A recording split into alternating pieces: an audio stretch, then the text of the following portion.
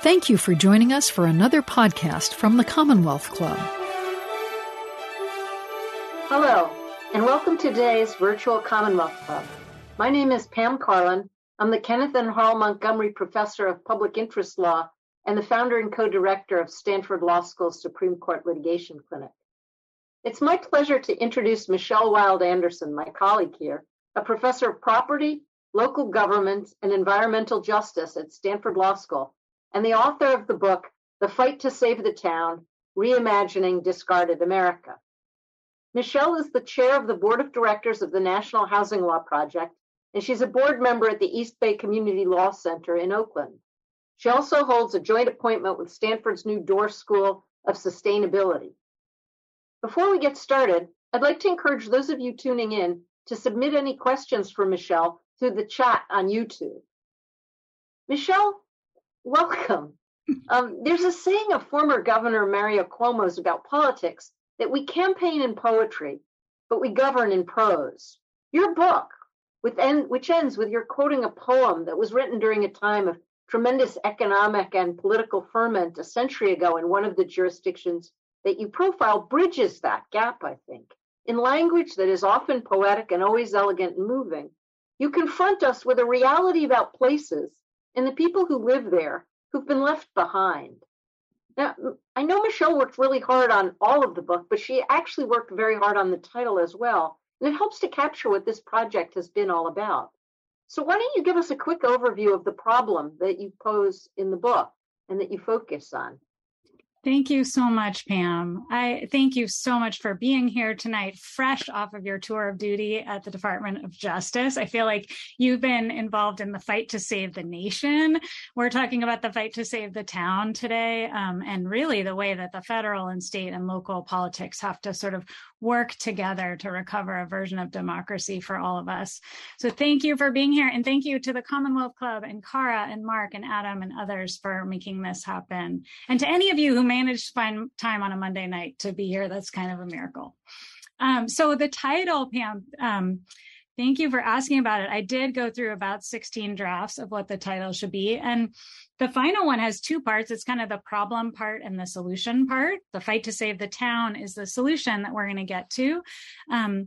But the problem part, the discarded America part, is really centers on a kind of core issue. And I'm going to go into teacher mode and pull up a few super quick slides, just 5 slides, to give the audience their bearings on this particular problem that I work on.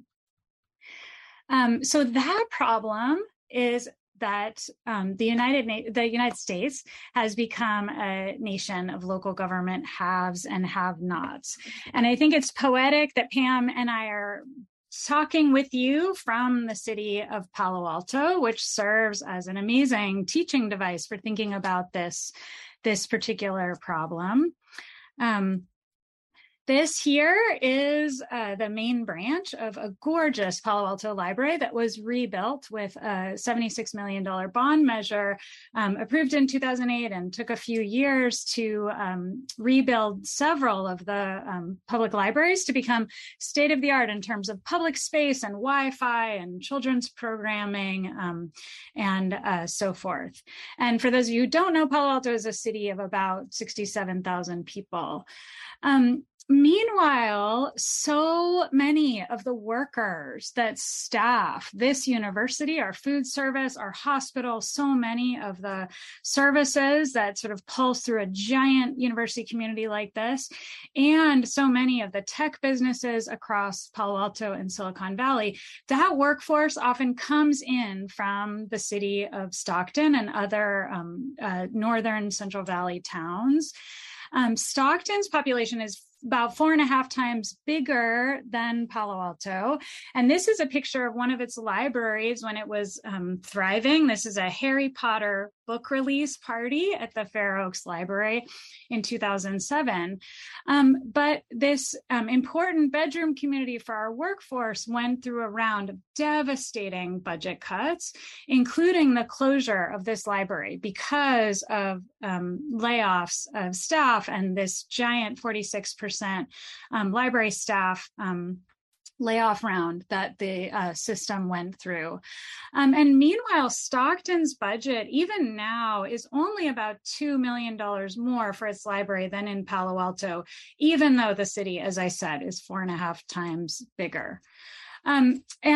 This is a picture of what the library looks like when it's got no children and families in it. And in fact, this became an encampment for much of the period of its closure, stopped providing this really important supplemental education function. And that matters so much to basic inequality, because when you think about the educational performance of the 2 school districts that these libraries cover, in Palo Alto, 79% of students at the district are testing at the proficient level for reading, while only 27% of the kids in the Stockton Unified District are reaching that same level. In fact, Stockton is identified as a true crisis in literacy in California,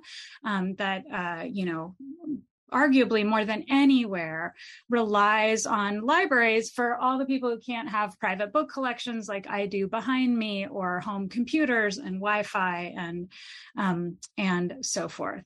So this is a little vignette of sort of the local government haves and have-nots. And this is not just about libraries. This is also about emergency services, including 911 dispatch. This is a headline from Josephine County, Oregon, which we're going to talk about in a minute, that was run actually around the world. This is one of the headlines that appeared in the UK. Woman choked and raped by ex-boyfriend after dispatcher informs her there are no cops to help and instead tells her to ask her attacker to leave. And this was reflective of a massive staffing layoff round, just like in the library example. Last but not least, this cartoon from the New Yorker years ago was a very cynical cartoon reflecting subscription services in fire protection. But this is not a flight of fancy. We now have many places that are under kind of opt-in fire regimes. And this is, we've developed the world of fire protection as a public service back at the end of the first Gilded Age of inequality. And here we are finding ourselves back into a world where it's not a public default, it's something that you purchase a la carte with money out of your own pocket.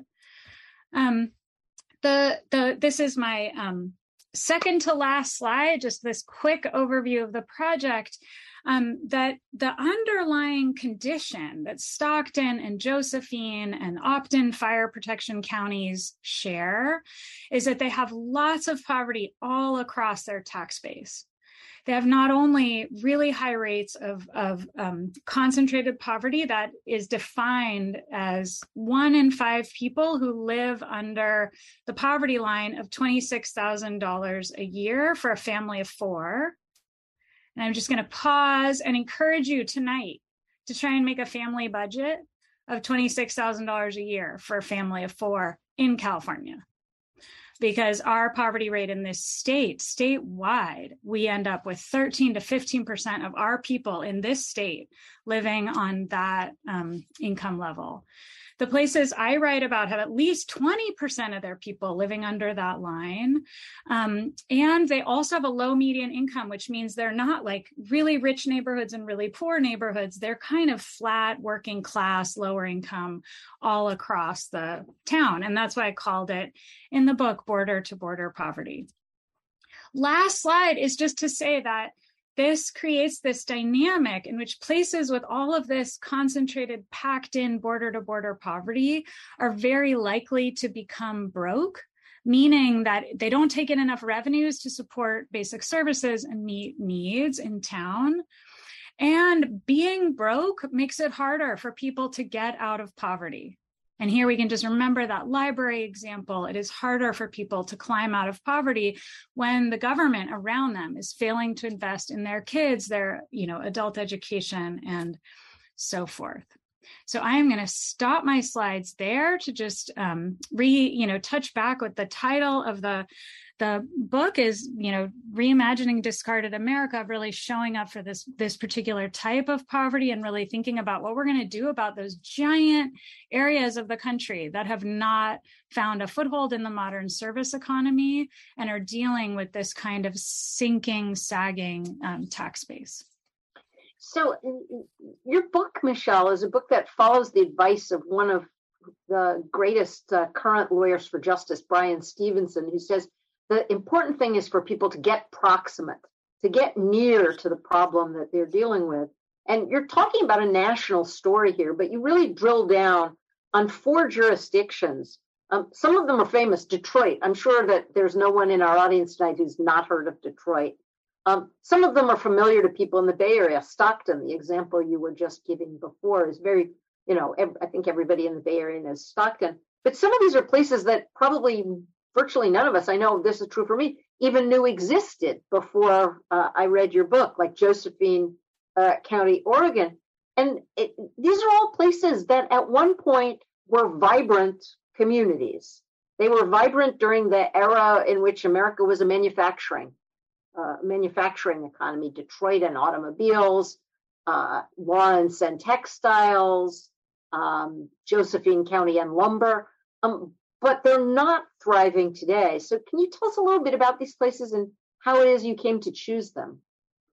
Yeah, that Stevenson quote is amazing, Pam. So beautiful and so true to what I had kind of hoped for in this project, because I'll just say off script, it must be said that getting to sit with 4 really American towns like this who are so different from each other was just a gift, and it humanized this problem for me, and I hope that I pass that on to readers. I really hope you give people a sense in your answer to this question of what it is you did to learn about these communities, because it's so different than I think the average academic work. This is really a work of deep proximity to the places.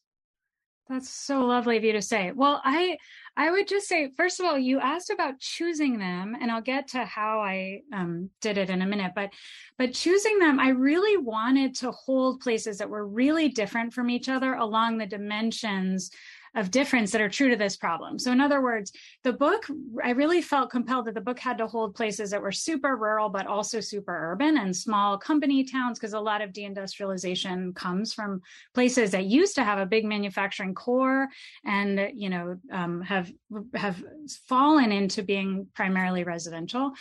So urban to rural, but also super red to super blue to swing places like Stockton. And then lastly, to hold the full spectrum of racial difference in these towns. So you get this problem of border to border poverty in places that are all Black, all Latino, or all white, or as in Stockton's case, the most diverse city in the United States of America, which I just have to put an exclamation mark over how important it is for us to understand as Americans, like that city and as Californians, sort of how it became that diverse and how to, govern a place with that kind of global story behind it, of refugee and immigration lines from all over the world. So in part, I chose them for their differences, but I also chose them because the people in these towns were so generous and open. I mean, it must be said that these 4 places, to a greater extent than others that I worked with, just kind of let me in. And I think one of the reasons they let me in is because they recognized, because I told them strenuously at the outset, that I was not there to write more ruin porn. And this is a sort of term of art that comes actually from photography, but I think is apt here. This kind of voyeuristic reporting in which we tell stories about poor places like bullets flying and corrupt politicians, and we rank them on most miserable places to live in America and so forth. And that kind of deeply stigmatizing reporting really sets insiders back. But I think it also gives outsiders, like me, not a resident of these cities, I live in San Francisco, gives us an excuse to not really engage in the project of reinvestment, because there's this story that we tell ourselves that it's so broken that it can't be fixed. And so you kind of give up. And so these were really special because they're progressing on some of the hardest issues in poverty today. And I think they were just so gracious at sort of letting me in so that I could pass that story back out.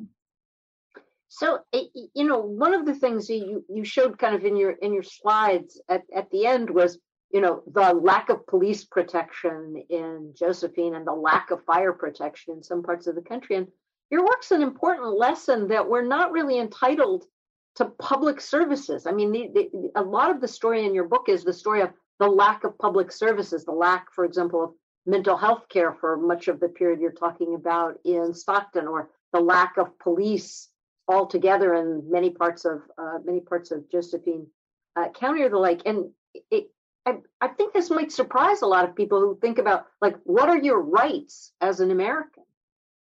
Yeah, it's so important. And that is a really important teachable moment about local government law in general that so well, Pam, inside and out, that the federal Constitution doesn't give us lots of affirmative rights. And even states don't give us, or affirmative entitlements to government, I should say. But even states really only guarantee K-12 education. So really, it's politics, not law, not state constitutions, not state statutes. It's politics that make us able to take fire protection for granted. It's politics that makes me able to assume that when I pick up that phone and call 911, a person who answers it is going to have access to emergency services on my behalf. And those are assumptions that we build in through democracy, and we build in through our tax system. And I think in the post-war period, this reality in law was hidden. It just didn't matter that much because states took in lots of revenues and then they passed them back out. So everybody could have 911 regardless of how poor you were. But really, since the 1980s, that commitment to redistributing income regardless of poverty level has really been chipped away systematically. And so we're now 40 years in to the withdrawal of really serious redistributive aid that would make it kind of irrelevant whether you lived in Stockton or Palo Alto for whether you had access to a library in your neighborhood. And so I think we're out of that era. COVID had this little bump, a surge in local government revenues that was out of step with this larger period. But as people know, that those revenues were emergency measures because we had a pandemic and local governments had like all kinds of emergency responsibilities related to public health and a collapse in all kinds of revenues. So anyway, we're in this longer decline. So it matters a lot that we don't have a legal entitlement. Pam and I are speaking to you from a law school, and I would just summarize this by saying there's no one to sue. Like there's no anchor in text, in constitutional text or statute. Yeah. I mean, the other thing, which I think you talk about this at various points in the book, is just how local governments get their money, which is much of that money, it's sales taxes and property taxes, right? And can you say a little bit about just how those operate? Yeah. So yes, I mean, first of all, folks should know that, how a local government raises its money is a rule held by state law. Our states decide, can a local government have an income tax or not? If they have a property tax, how much? If they have a sales tax, who gets the revenues from that, et cetera. So states are in charge of a lot of those rules. But as a general matter, if you kind of make generalizations across the 50 states, it's nonetheless true that property taxes and sales taxes are really important to local revenues. And increasingly and very unfortunately, local governments, especially in very poor places, rely more and more on fees. So things that they take from people for civil tickets or for, court costs or other kinds of things.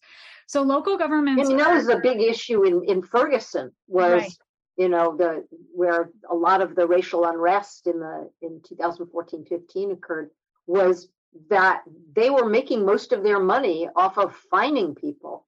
And then when people couldn't pay the fine, imposing fees on top of that and court costs on top of that. And that was essentially how they were raising money. Exactly. And, side note of how, just for a moment and for the audience, just as a matter of history, to just observe how the Ferguson street protests that really led to a lot of the investigative journalism, that led to a lot of the think tank reports and lawsuits and so forth, really triggered this larger reckoning with this world of hidden fees. And every state, very much including California, now has kind of faced the reality of these fees that are sort of all across poor cities, and the number of places in the country that are kind of wringing dollars out of the poorest Americans' pockets. Yes. So, and again, there are lots of suburbs in that northern bank of St. Louis suburbs alongside Ferguson who were taking fees in this incredibly abusive manner. But I would just say, at the end of the day, to me, the buck lies with Missouri, who left those local governments to die. So it cannot be a story simply of kind of mismanagement at the local level. So one of the chapters of your book, the chapter on Josephine, captures, I think, really powerfully this bottoming out of services. If you think about the national conversation or the coverage in the media, when they talk about defunding the police, it's usually thought of as something that people on the left are asking for, abolish the police department, defund the police. But in fact, the defunding of the police that you write about in your book occurs in Josephine, which is an extraordinarily red, conservative, overwhelmingly white rural county. And it's not done as a matter of defund the police because the police are abusive. It's done for really quite a different underlying sentiment to it. And I wonder if you could talk a little bit about how it's almost as if the left side and the right side have come around towards each other in their distrust of and unwillingness to fund the government. Yeah, I mean, you did that with your hands, Pam, and I often think about that sometimes I think of politics now, having written this book, as sort of more like a horseshoe than a line, where there's something at the far right and the far left. There is this sort of convergence, and some of that convergence is over skepticism of government, the desire for privacy, to sort of try to make it across poverty without, child protective services officers and others, without the sort of larger apparatus of enforcement, including police. And so, the story in Josephine County is really one of a certain amount of degradation in people's relationship to government in general, in that sense. But then it's also, and some recent mismanagement at the sheriff's department that made people skeptical of their prior leaders.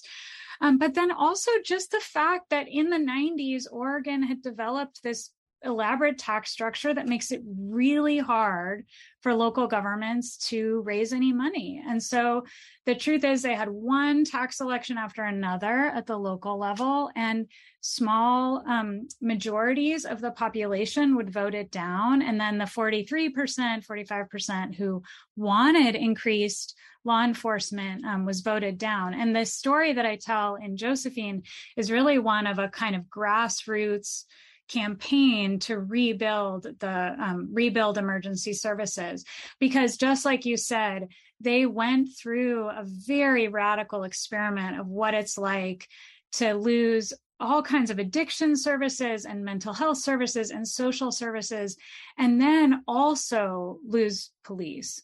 It's really important to emphasize they lost all this other stuff first, and then police is kind of the last thing standing, and then they lose that too. And in the context of the opioid crisis raging in rural America, that's scary for people. So, there was... that chapter in your book opens with a domestic homicide. in which there's no investigation for a long time. There's obviously no way she could have called 911. Yeah, and that story, I think, really is this amazing window into what you could think of as like the anti-snitch politics of urban America, of sort of people really not trusting police officers in rural places. And so this kind of larger battle, the government's got no money, it's got no staff, and it has this population that is used to the government failing it. I mean, that's the bottom line. If somebody from Josephine was in my shoes right now, they would say, we didn't want to give the government more money because the government never is there for us. It never has our back. We'll give it 2 years of funding and then that'll withdraw and I'll be left in this same sort of situation. So there's a larger backstory, I think, to what we could, lots of people, including some who, have read my work before, sort of throw the book at Josephine and say, well, they get what they pay for, right? They won't approve taxes. And so, when you pick up the call to call 911, that's what you get. But it's a much more complicated story about faith in democracy and faith in government, I think. So, one of the things you're also talking about, and I think this overall theme is what you just alluded to, is that you have to rebuild democracy and trust in government from below. It's not just something that can come from Washington or come from Sacramento or come from Salem, I guess, in Oregon. It comes from other places as well. So how do you go about rebuilding that trust? That's the fight to save the town, right? We've sort of been talking up until now about the people who are left behind, but how do you go about doing that kind of rebuilding? What have you learned from the work you've done on the book? Yeah, that really became the very big picture of the book. I thought that I was writing about emergency services in Josephine and trauma care in Stockton to prevent gun violence and the foreclosure disaster in Detroit and so forth. I thought I was writing about these specific pillars that make poverty so hard. But above all of these is this larger retreat of basic faith in the state and really the kind of scarcity politics that from the street level, and nonprofits and all the way up the chain make people no longer trust each other. So what I mean is, in a very high crime area, you get this erosion of basic trust in strangers, like a person walking down the sidewalk. Is it safe for me to be in a park, et cetera? You get nonprofits that are scrapping for dollars and going head to head, fighting constantly, always, competing with each other in negative ways. You get local government elections where, the larger public is not turning out and not engaged. So that's going on at the local level. And then meanwhile, up at the federal and state levels, as you captured, there's all kinds of other things that people are angry about, whether it's environmental law or fear of immigration enforcement from federal authorities. So people associate the state with these federal policies, and they don't see a kind of real presence of government in any form that's kind of looking out for them and their families, like trying to make their lives better. So I think that's the very big picture. And I'm kind of dying to ask you, Pam, having been at DOJ, and, it must be said, sort of at a moment with the January 6th insurrection and the larger turbulence and risk in American democracy, if you buy the argument in the book that we can, at some level, sort of repair government up the chain, that it's important that we trust our government locally as part of this larger erosion in trust in federal and state governments. I think it goes in both directions, right? Which is, if you think about most people's most direct experience of democracy is going to be in their own communities. It's going to be not just even voting for, government officials, not just voting for mayor or city council, but also things like voting in their neighborhood associations, voting for leadership of their churches, voting for, leadership in their unions. And the loss of union democracy, I think, and the loss of unions has had a major effect, people's experience of democracy in their workplaces if they're working. So that's a place where you have to rebuild trust, and then of course you also have to rebuild it top down at the same time, and it's a difficult thing to do. I mean, I keep thinking about eras in American history when there was that feeling of national responsibility for local problems, and now you see something is quite different from that. I mean, the horrific flying of migrants to Martha's Vineyard, or the putting children in cages, the failure to care about what happens in other states when they're facing wildfires or they're facing drought or they're facing flooding. There is, I think, this need, as you say at several points in the book, for people to have more of a sense of community. And one of the as I was reading the book, I was kind of oscillating back and forth between hope and despair, hope and despair, hope and despair. And the places where I found the most hope were where people were kind of organizing at the local level to pursue one or two things at that local level that they thought they really could accomplish. So, in Josephine, it's the vote on the library bond, and the voluntary patrols. In Lawrence, it's the teaching people to be paraprofessionals in the school system. Could you talk about a couple of those, where they came from, and are they scalable in any way? Yeah, I mean, first of all, that's so well said about sort of needing to rebuild it up and down. And I really think that's true. And I, so often in reporting this book, I really felt called back to Tocqueville and sort of political theory ideas about how we learn democracy.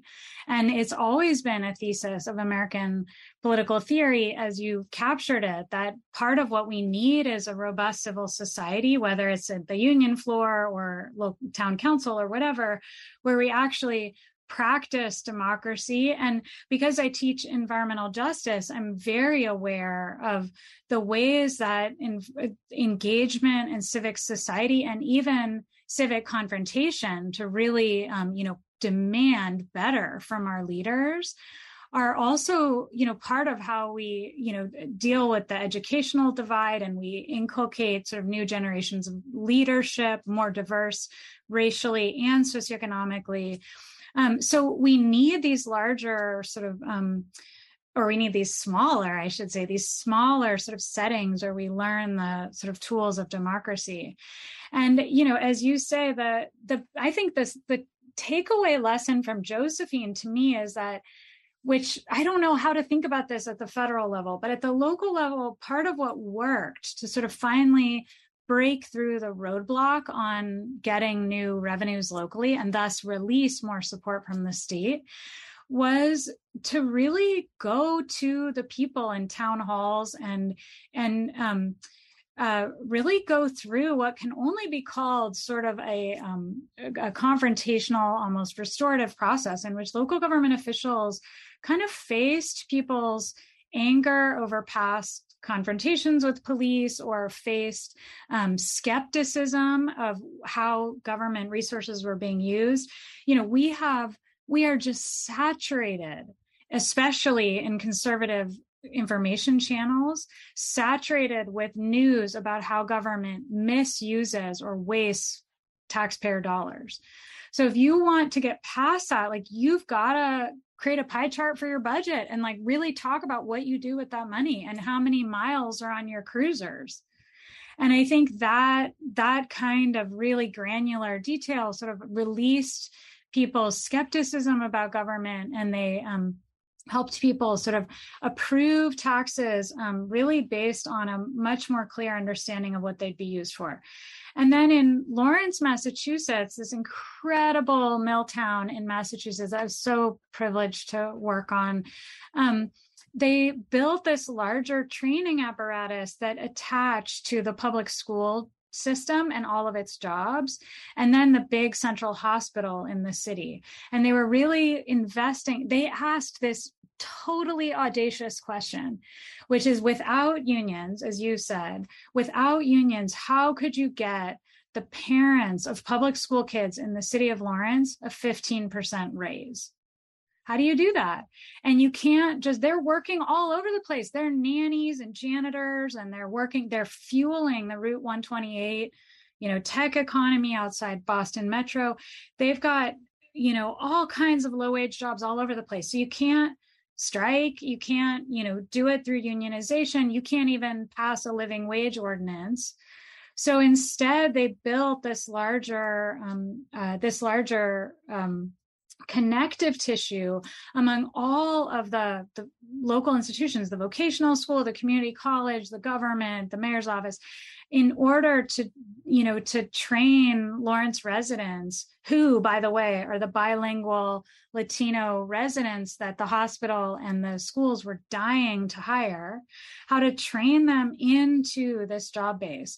And that was better for the schools, it's better for the hospitals, but, who had tons of turnover and open positions. But it was also, this incredible effort to raise local wages.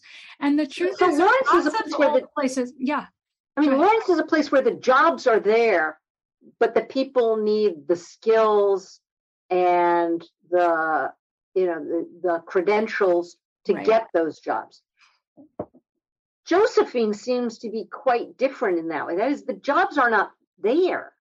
And you talk at a couple of points in the book about, people just assumed, well, everybody will move to the jobs, but people don't do that. And the poorer they are, while poor people are more mobile in the sense that they're more housing insecure, they move to different places, they are less mobile in the sense of moving to where opportunity is now than they were, for example, at the time of the Great Migration that fueled Detroit, or at the time that immigrants first started going to places like Lawrence. Yeah, no, that's all so true. So, wait, Pam, rewind to the very beginning of what you said, because that was what I wanted to pick up on, and then I lost the thread. Sorry.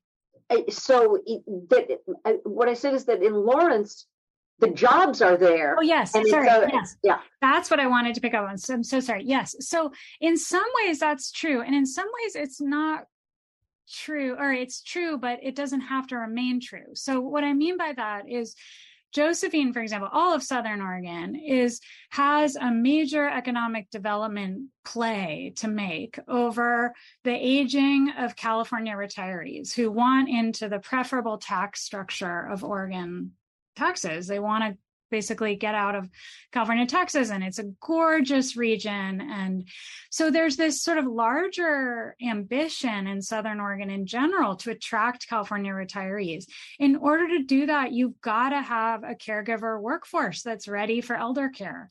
And so yes, they don't have that workforce now, but the truth is there is a path to jobs in the region, but it's got to travel through the same kind of credentialing and education that you referenced before. And the truth is, I think most places are like that. It's not that they couldn't build a durable job sector in town. It's that it takes a lot of steps. How do you turn those jobs into good jobs, right? I mean, I know one of the things, not that I worked on at DOJ, but that we've helped represent people in our clinic in, is the fact that caregiver jobs in America are low wage, high turnover, difficult jobs, and becoming a kind of tax haven for folks from California who want to go someplace where the taxes are low. That's just what you've told us is the problem in Josephine, is the taxes are low. Right. No, that's very true. But I mean, here is where I think none of these local solutions happen without change at the federal level too. And, this administration has been part of a really once in a generation effort to recognize caregiving as a living wage path of employment. And so, the truth is that there are pieces of that problem that I think you have to go after at other scales. But nonetheless, it is a better quality of life to be a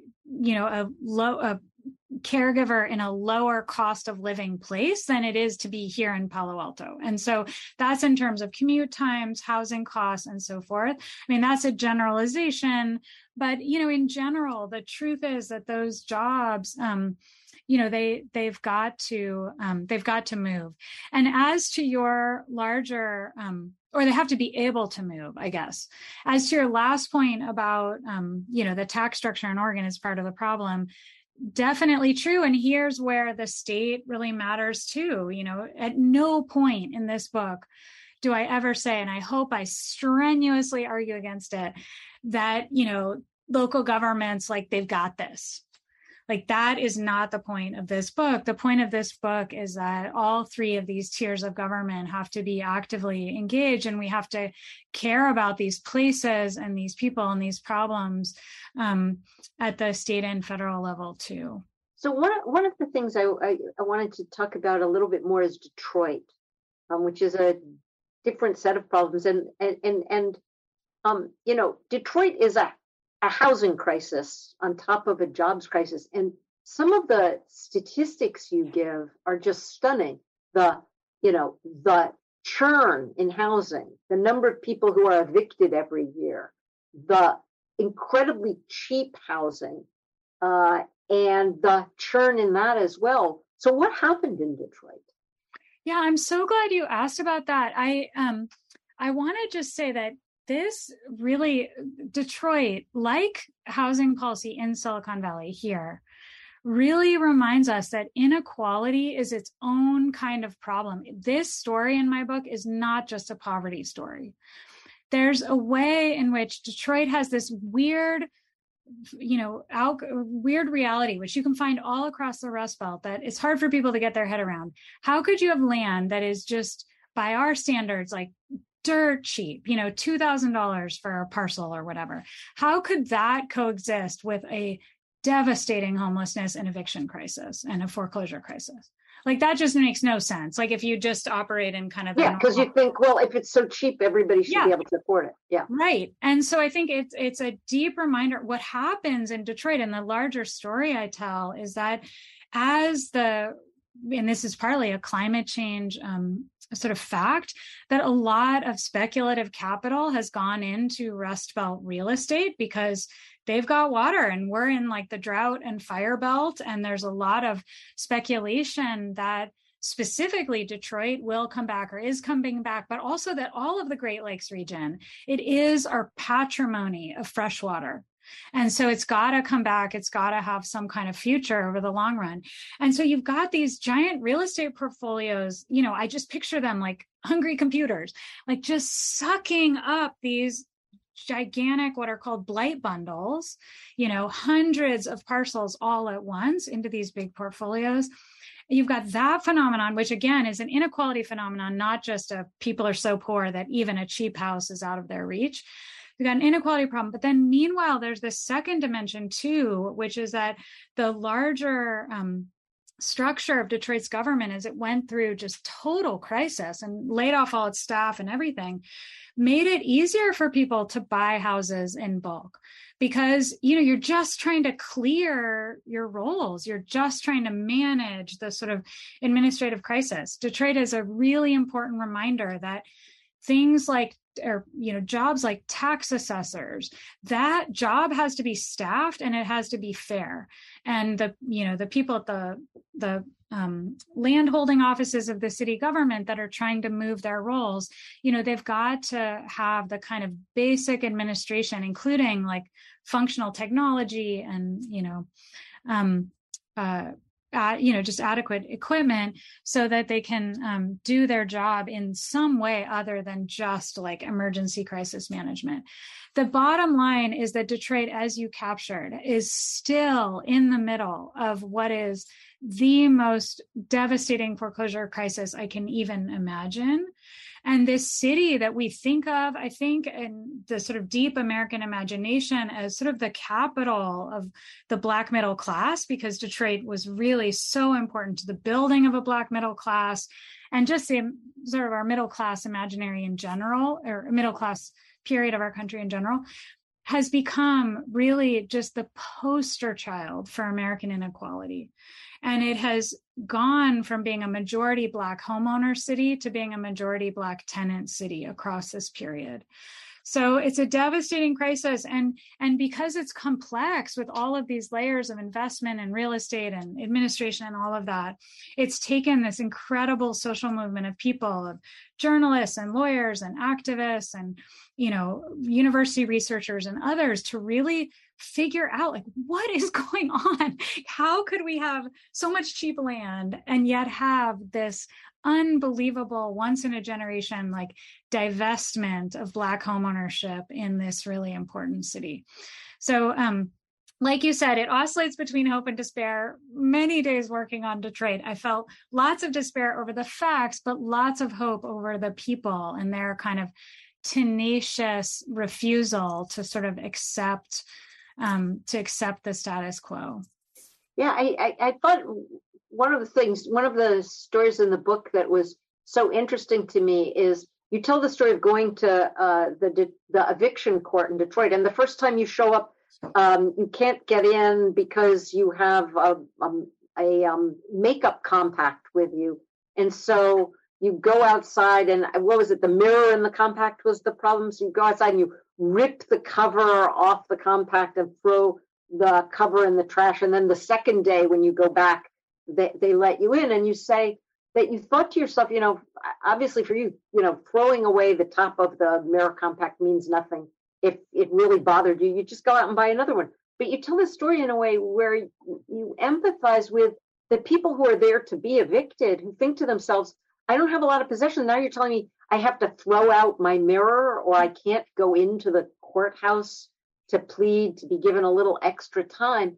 And it reminds us that, this is a book, you're a law professor, this is a book in which there's not a lot of law, right? I mean, there's not a lot of law in the book. It's not a book about redlining in Detroit. It's not a book about, guns policy and the Second Amendment, but the one place where there's law, and the one place where law comes back into these people's lives, is to take stuff away from them.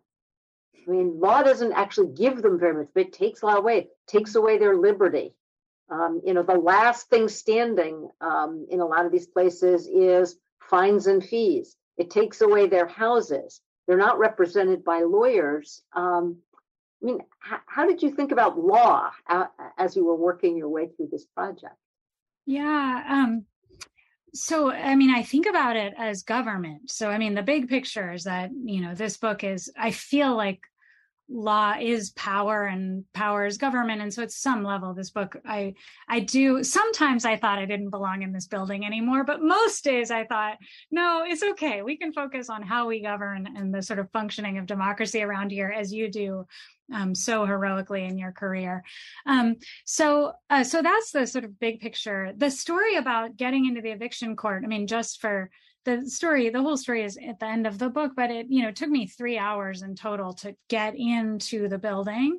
Like you said, the compact didn't matter at all, though it's really notable that you can't even have a mirror in the courtroom. It's that the trash can is full of earphones and pens and food and water bottles and all these other things that people had bussed toward this courthouse and had to throw away because, like me, they went through this whole long, exhaustive line, got to the front and got booted out. And the point of the story was really that this process of just entering a court of law was really humiliating, annoying, and incredibly time consuming. And yet that courthouse manages to evict 30,000 people a year. And so when people look around a city like Detroit that has become infamous for 911 wait times and, libraries overgrown with plants and, just the collapse in public services, law is still present. Like you said, it's still, got a very high arrest rate. It's still moving evictions and foreclosures through the system. And so that's where, if we go back to that horseshoe-shaped rot in our relationship to government, the far left deserves to be on that list too, because people in very poor places do not trust local government to have their back. The difference between Detroit and Josephine, I think, is that as a political matter, there is this underlying faith that it can be repaired. And I think sometimes on the far right, that there's a big segment of Josephine these days that I don't think can be convinced that government could be sort of rebuilt. And in Detroit, that candle still burns, this like belief that we could fix its problems, we can make it better. But it takes people to do that work. That's where the practice of democracy is, it's a practice. Yeah. So, when you say the candle still burns there, I mean, as I said at the beginning, this is a poetic book. And as I read it, I kind of oscillated between hope and despair. So I thought I might transition us into the questions from the audience by quoting from W.H. Auden's poem, September 1st, 1939, which uses imagery oddly like what you just said. It's just, he writes, "There's no such thing as the state, and no one exists alone. Hunger allows no choice to the citizen or the police. We must love one another or die. Defenseless under the night, our world in stupor lies. Yet dotted everywhere, ironic points of light flash out wherever the just exchange their messages. May I, composed like them of eros and of dust, beleaguered by the same negation and despair, show an affirming flame." And in this book, I think you show us a number of those affirming flames, for which we should be really quite grateful. So we have a bunch of questions that have come in from the audience, and I'll ask you as many of them as we can as we can get to. One of the questions that we got asked is, during your research in these various places, was there anything that it really surprised you to learn that you think people should know more about? Well, thank you, first of all, for that poem. That was so beautiful. It just gave me chills. I feel like I need to call up my heart emoji on the Zoom screen.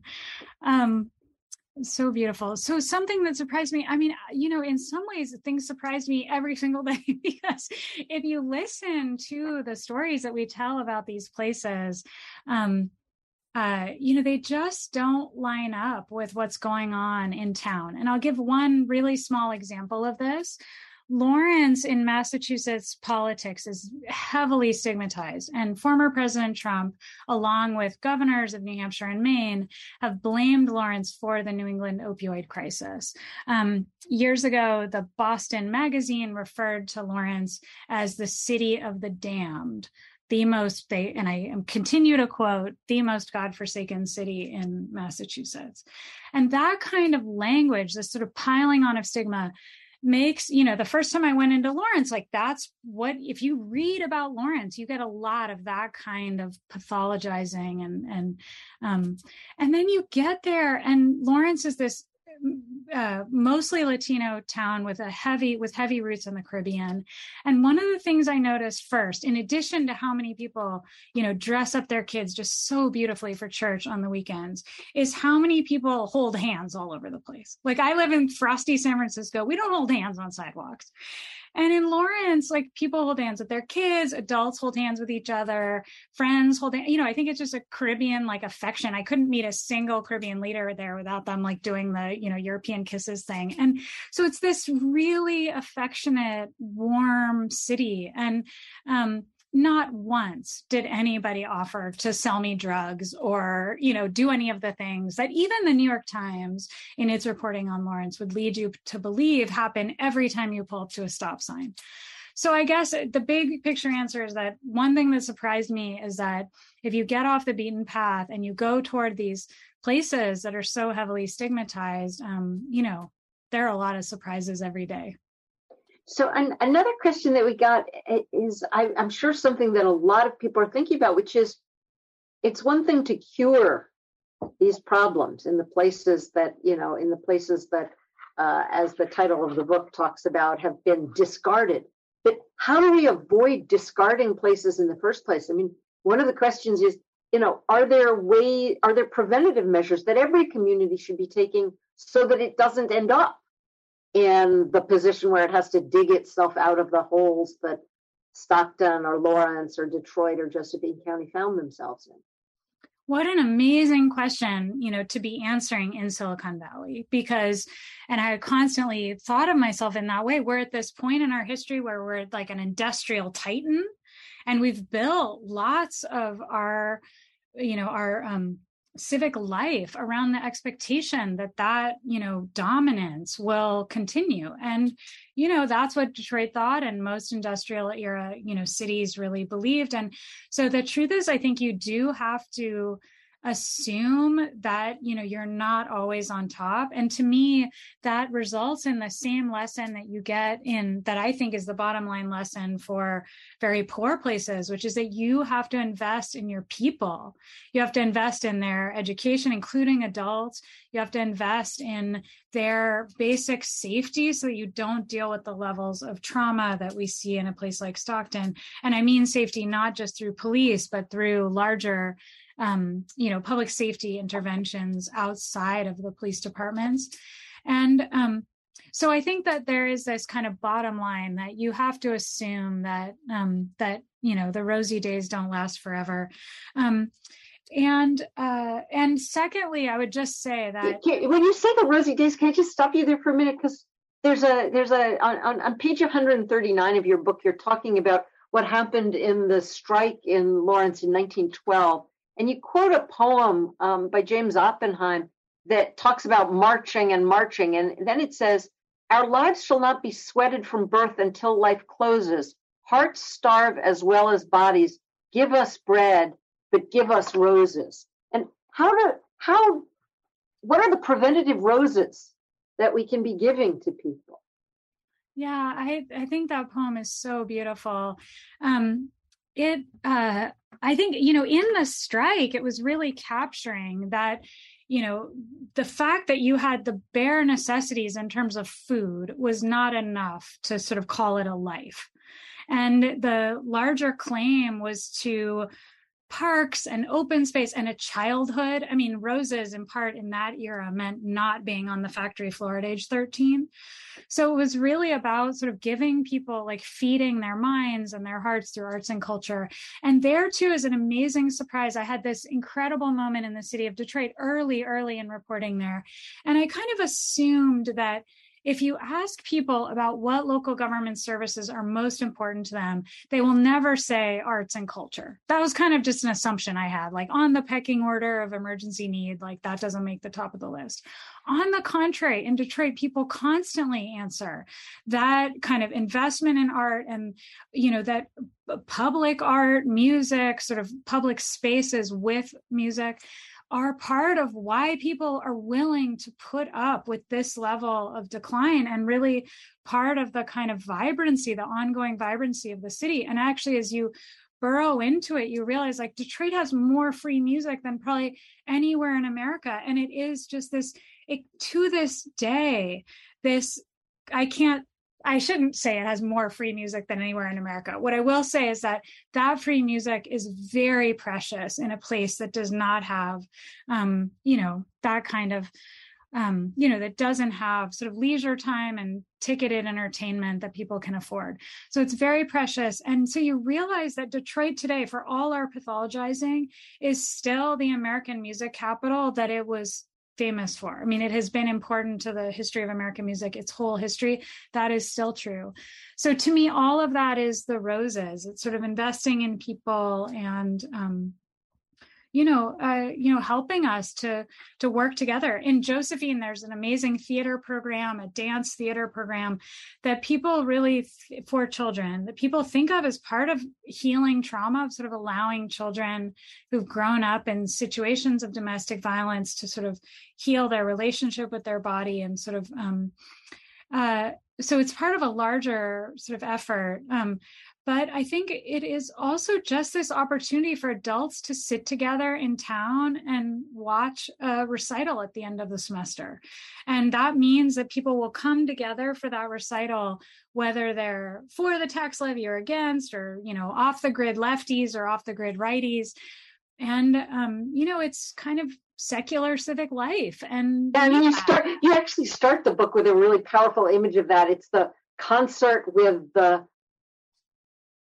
old band instruments just to show people, we need better instruments. So I have time for maybe one or two more questions before we end. And one question that it groups a couple of the questions together is, America today is very different than America 2 or 3 years ago. I mean, the years of COVID have shown us things like remote work. They've showed us, a number of other things about the country, about reinvestment. And does any of the experience of the last 2 years make you think about what you saw while you were doing the reporting for the book differently? Are there different solutions now that might come from the Zoom world that you and I find ourselves on right here, even? Yeah, it's such a good question. And I have to say, it only reinforces how important everything else was in the years leading up to COVID. So if during the pandemic, we became so much more familiar with this language of mutual aid. And we really think of that as like like I buy your groceries, when you can't go out or whatever. And these smaller networks of interdependency that allow us to survive a pandemic and protect our most vulnerable people. That idea of mutual aid is essential, especially in poor places, all the time.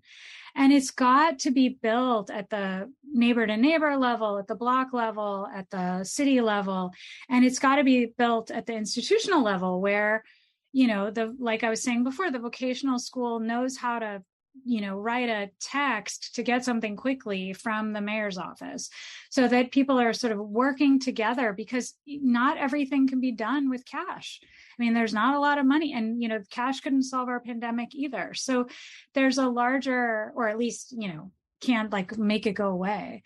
So I think what happened in these cities, it was such a breathtaking window into the pandemic, because people in all 4 of these places had been working so hard to sew the place back together that then when this terrible unforeseen thing happens, all of these networks re-engage for that problem.